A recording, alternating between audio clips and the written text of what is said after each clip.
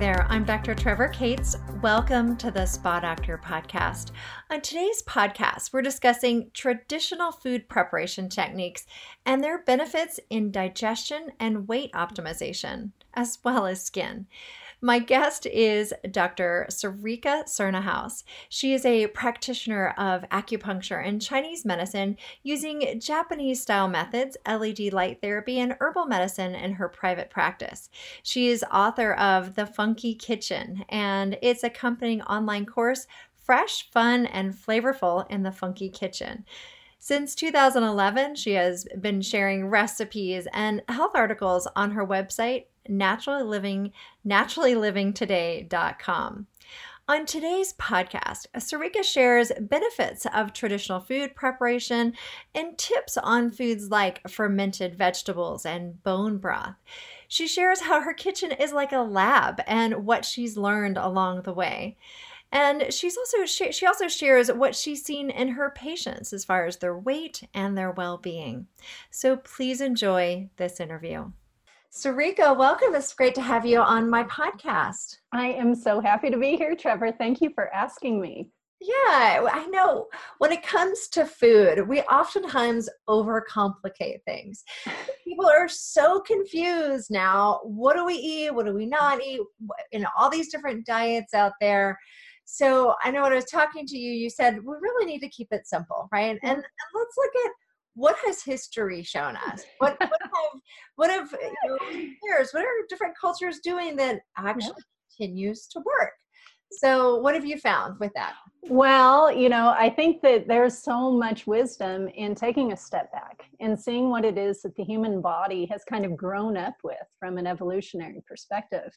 And Trevor, it hasn't been but for the last 100 years, 150 years that we've had things like chemical preservatives, refrigeration, and even canning is kind of new on the scene in terms of the human experience. And so folks, the things that got us here as human beings were things that would often help to get us through periods of fallow. That could be, a cold winter. It was 11 degrees here in Flagstaff this morning. And so, a cold winter is a very real concern. And it's something that many of us today don't have to concern ourselves with because of, what we have going on in our lives. But it wasn't but 100, 200 years ago that was a very real concern in terms of keeping fresh food on hand throughout a cold winter. And one of the main preservation techniques that has been used around the world, we see it on every continent, has been the use of fermentation and culturing as a means of getting us through these periods of fallow, even long sea voyages. That's how sauerkraut really kind of found its glory, was in the vitamin C content that kept the sailors from having scurvy. And so one of the very basic things that our ancestors did and that we've really moved away from is using, a good amount of a variety of different types of cultured and fermented foods in the diet. Now, again, that was once because that's kind of what people needed to do. Now it's a choice for us. And whether we, mentally think it's a choice for us or it's something that we need to do, it doesn't much matter. From the evolutionary perspective, that's what our bodies are expecting. And so cultured and fermented foods are just a really important component of that. Another one that really took on a lot of steam over the last few years, no pun intended, was bone broth. And broth is actually a food that, again, we're so removed from it in modern times where, we can go to the grocery store and we have the food prepared for us, wrapped in cellophane and ready to go to the checkout lane. Again, this is new.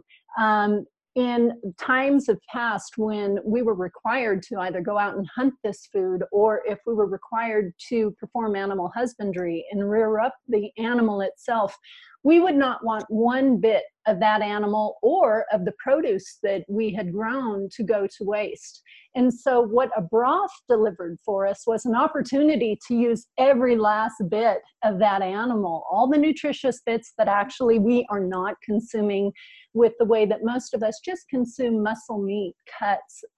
When you're creating a broth, you can work with the bones, you can work with the joints, you can work with the skin. And I know that may sound pretty gross, but when we look at those components of food, those are actually sources of building blocks for healthy skin structure, healthy hair, and of course, also what our body needs to put into use so that it maintains itself in a really healthy way going forward. So really, fermented foods, broths, these are two great ways that our ancestors, made sure that they got what they needed, even though they weren't necessarily thinking, oh, I'm going to get what I need. Right. It is interesting because I talk about both of these foods and my book Clean Skin from Within as being skin nourishing foods and great things to incorporate in your diet. But I don't talk about the history behind it and the traditions and how this has been used for so many years and how it was sort of discovered in a way that helped us get through these times because we didn't have refrigerators, or we needed to use all the parts of the animal, like you're saying. So I love talking about this and that this tradition, I love traditions. I think this is great to reincorporate these and look at how we've been doing these practices for a long time and how it did help people sustain their health through the winters and through long periods of time, not needing other things to help support them. And as we know now, there are these health benefits of it. And so it's to see the combination of that. And do you want to talk at all about really more about the nutritional value of these two things? Absolutely. I mean, when we're talking about fermented foods, cultured foods, and beverages, of course, I think most people, when they think of that, I think most of us have been reared up, if you have needed to work with antibiotics for some reason, some crazy reason you have to work with antibiotics, then you need to work with, some yogurt to help replenish the gut bacteria. So I would say at the very least, many people are comfortable with that concept of these types of foods as being a source of beneficial bacteria, kind of probiotic in a food, if you will. And when we look at the gut biome, which is an incredibly important part of our nervous system, of our happiness, of our immune system, of really our expression of who we are, that is something that we definitely want to take care of.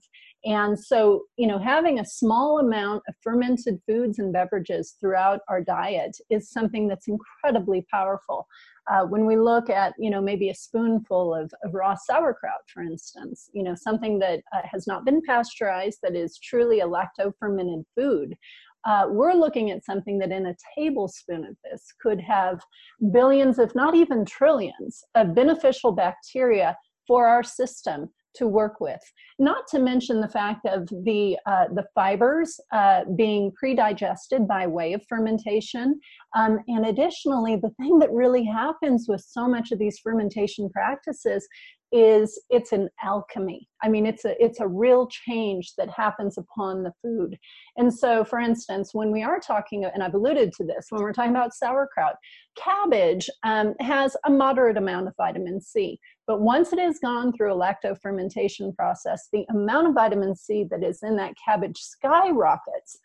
So it actually changes the nutritional composition. So it goes beyond just actually giving us beneficial bacteria, but actually helps to release nutrients and even create new ones that were not there before. B vitamins can be a tremendous expression of the fermentation process, generation of that. And goodness knows we need those B vitamins for so many activities in our body, not the least of which is looking after, again, our mental outlook and our adrenal health.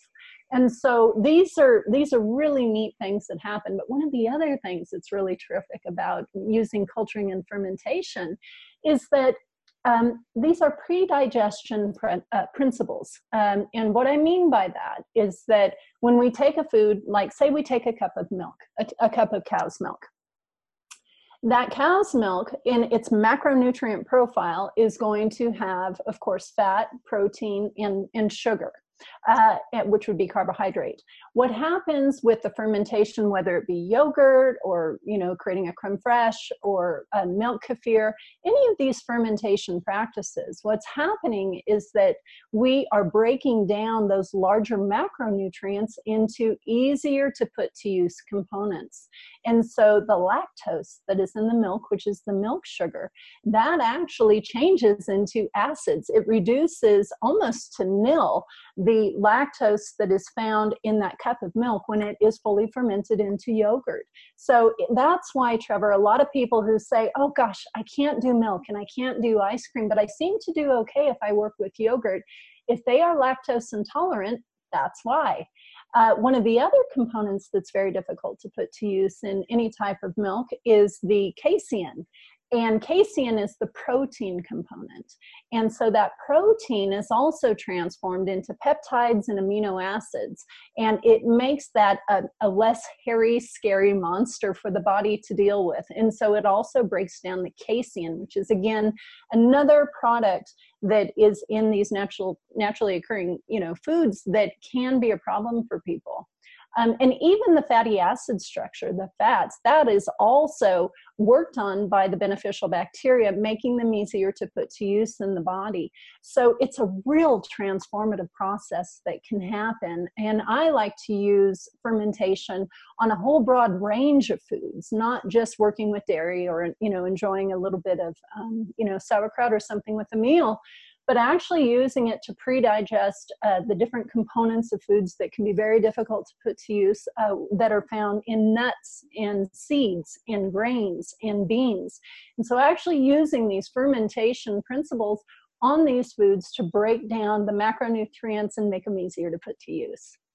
Yeah, I love that idea. We do have, I think as a culture, we tend to have more dysbiosis issues, gut issues, imbalances, partly because of our hygiene practices and being such a little, overdoing with antibiotics and cleaning agents and things like that. We've kind of disrupted our system.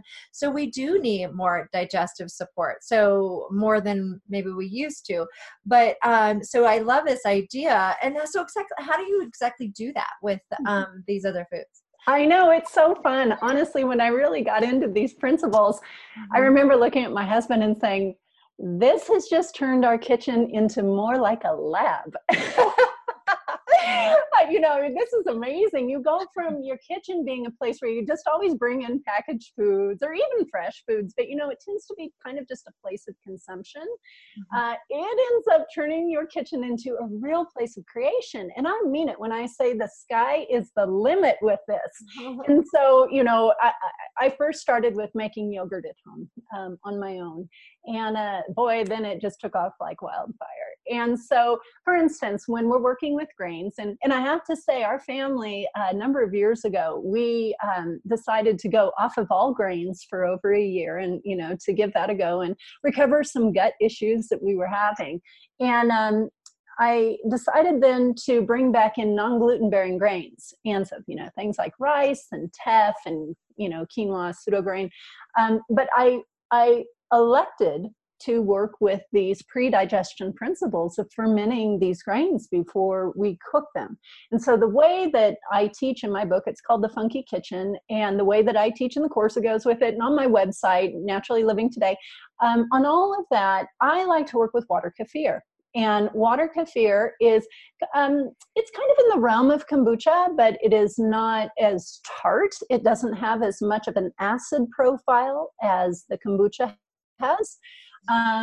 It's much richer in lactobacilli type bacteria.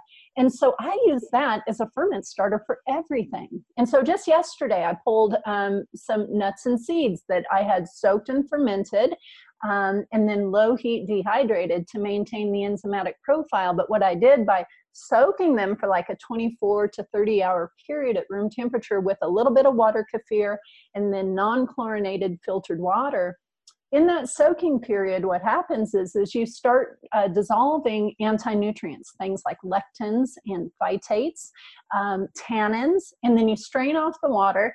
And then when you put them into a low heat dehydration, obviously that's going to make them crisp again. but it's so low heat, you're going to maintain the enzymes and not damage the fats at all on these raw nuts and seeds. And so it takes a raw nut or seed and actually makes it much tastier, and actually much easier to put to use in your body.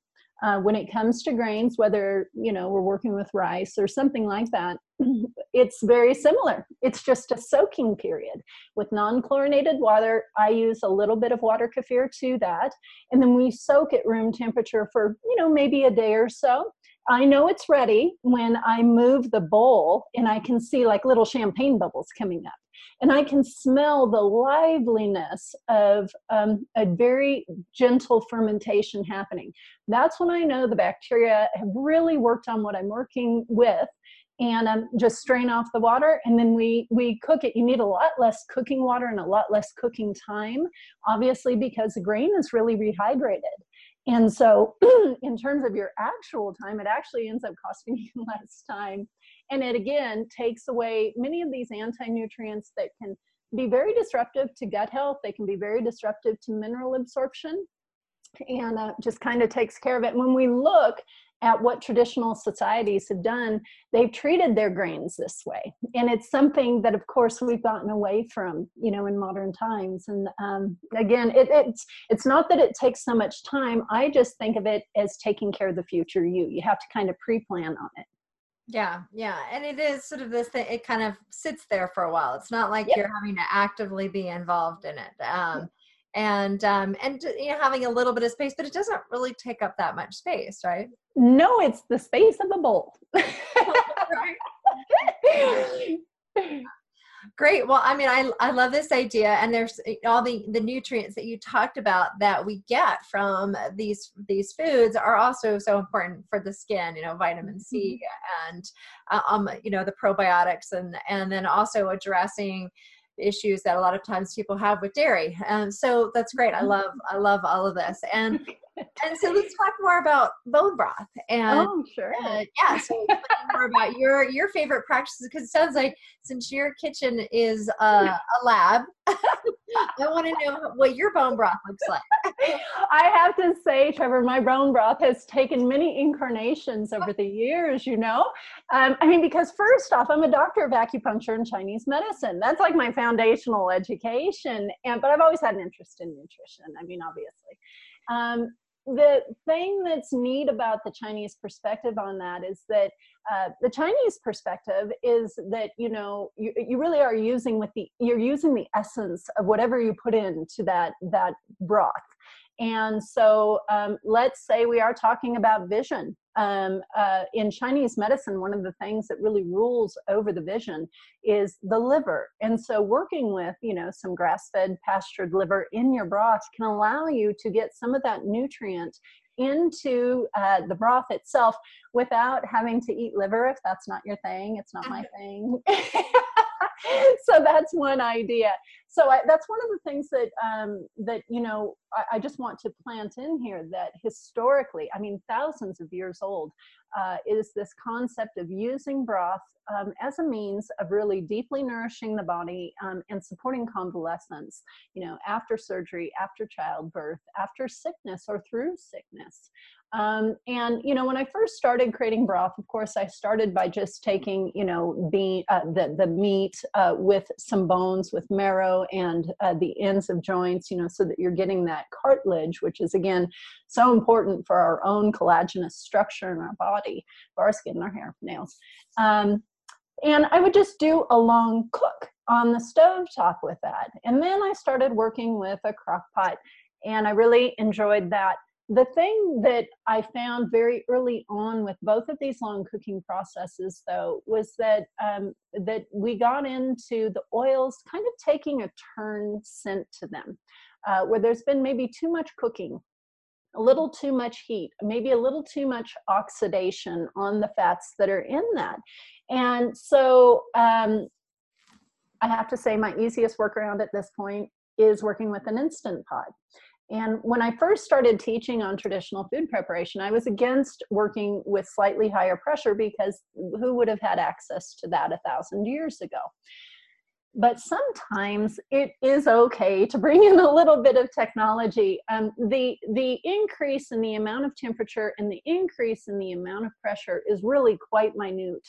And there is no denying what your nose smells and what your eyes see when a broth has been taken and put into the refrigerator and it gels up. That's when we see that wonderful gelatinous, collagenous collagen structure.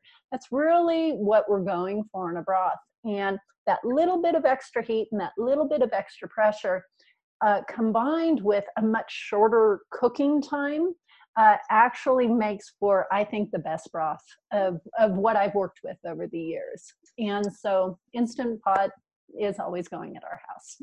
Okay. Well, I'll have to try that. I actually haven't done that. So thank you. Oh, yes. I hope you enjoy. Let me know. Great. Okay, great. And so you also talk about the importance of timing of when your meals are. So share with everybody about that. Yeah, that's an important one in my opinion. And I want to frame this with, recognizing that I think most of us have been told that, we're best off to snack through the day, or at least we've read that, 6 small meals a day. Well, again, I put on my Chinese medicine hat around this. And the thing that we have to recognize about our digestion is it really serves us best to give it a clear delineation of what we want at a given time. And just like looking at growing, having a harvest of food, let's say we're growing, corn. We can't expect, rows of corn to always be producing in the field. What do we need to do? We have to have a period of fallow so that the soil itself can recover. The energy that corn next time will grow up into has an opportunity to recover. And that even goes down to the bacteria that we find in the soil itself. And we are no different. I think that this is one of the things that I appreciate so much about Chinese medicine, is that it helped me early on to see myself reflected and to see the world reflected in me, that I'm no different than what is needed for things to happen in natural cycles. And so when we are always kind of putting something into our mouth, we are never giving those periods of fallow where our body has an opportunity to really focus on what we've directed it to do and give it an opportunity to put that to use without the confusion of a new direction of, oh, here's another little something coming down the pipe. That's incredibly important because as you alluded to at the beginning of our discussion, I think people are really challenged at the level of the gut. And we need that very clear direction of, okay, this is our time for putting food into us and putting it to use. And then we need time to allow our body to disseminate that to the places that it needs to go to. One of the things that is also, just so incredibly important about that is, when we look at it from a biochemical perspective, it is a huge stress every time we eat something. People don't think about that. But this tube that is our digestive tract that runs throughout the entirety of our body is an opportunity right there for our body to interface very intimately with the world around us. And so every time we put something in our mouth, whether it's an organic almond or a piece of cheese, whatever the thing may be, every process in our body has to be called upon. And so that is why when we eat it is actually quite an oxidative stress on our system. We have to call upon our immune system, our nervous system, our cardiovascular system, of course, our digestive system, our lymphatic system. All of this comes online to make sure that not only is that safe for our body and that we're looking after as it makes through our body, but additionally, we have to then humanize that. We have to take that piece of cheese or that cup of broth, and we have to then allocate where we need that most in our body. And so all of this is something that really requires a lot of us. And I think if we honor it in those terms, it can help us to understand, wow, we have to make the most of the meals when we do eat. And we have to be dedicated to being focused on that, honoring that, and allowing that to be put to use in the best way it can for ourselves. Now, one of the outcomes of this is that when we allow these periods of fallow, and for me, a period of fallow is a minimum of 5 hours from the completion to the beginning of your next meal. And only having water in between, not water with lemon, not a cup of plain coffee, nothing like that. All of that needs to be humanized by the body. So just plain filtered water in between meals. What happens in that instance is we go, and I used to be a very hypoglycemic person. So I really know the hangry. I know what that feels like. I know how stressful that is. And I would have never thought that I could be a person who really can just go many, many hours with only water. So what happens is our body begins to shift from being a carb burner, where we're always working with the energy that we bring in through, the next little snack that we have or meal or whatever the thing may be. Our body learns how then to lean on its fat reserves. And the thing is, Trevor, is that's really what we're designed to do. It hasn't been until, again, recent times that we have had food around us all the time, as much as we want, any kind that we want. And we don't have to put any effort out to get it, other than we don't even have to go to the store. We can have it delivered to our house now. We have to leave the sofa. We just use our pad. And so because of that, that is so not what the human design is. And so we have to use our minds to actually counter that. And of course, when we become a fat burner, that means we are leaning on our body's own fat reserves. And so what does that allow us to do? That allows us to begin using our fat for energy. And so it's a tremendous weight optimization tool. But the thing that I personally, as a person who suffered from the hangry, the thing that I appreciate most about it is it's made me independent. And the people that work with this appreciate it. It's made them independent. There's a freedom, an emancipation that comes from not needing to always keep a snack in your car and always have something that you need to lean on that way. So it's energetically, it gives you back so much. So, it's got a lot going for it. Right. And it also means that when you do eat, you're eating something incredibly nutritious and balanced that is going to help you sustain you until that next meal, right? So it's not just about taking 5 hours of a break, but actually nourishing your body properly at those times and putting a lot of effort and thought into what that meal might be. Exactly. That I have to say, that's the hidden gem in it. I think we can sit here and tell folks how important it is for them to eat well all day long. But once you combine that concept with needing to really space out your meals, you just cannot get by on eating cruddy food, because there are chemicals in there. There are going to be naturally occurring components that are actually going to give you what they call Chinese takeout syndrome. Where you eat and you're full, but because you've had such devalued nutrition within an hour and a half, you feel like you need to eat again. So you're exactly on the money there. This really hidden in this is that, you've got to up your game in what you're feeding yourself. Yeah. So now with all of this, I imagine this helps with optimizing our weight, but I just wanted to see, is this something that you notice with your patients, with your clients? Absolutely. Really the foundation of where I got this is I'm a coach for a program from Germany called Metabolic Balance. And this is a program that's been around for 30 years. And one of the tenets of it is this meal spacing concept.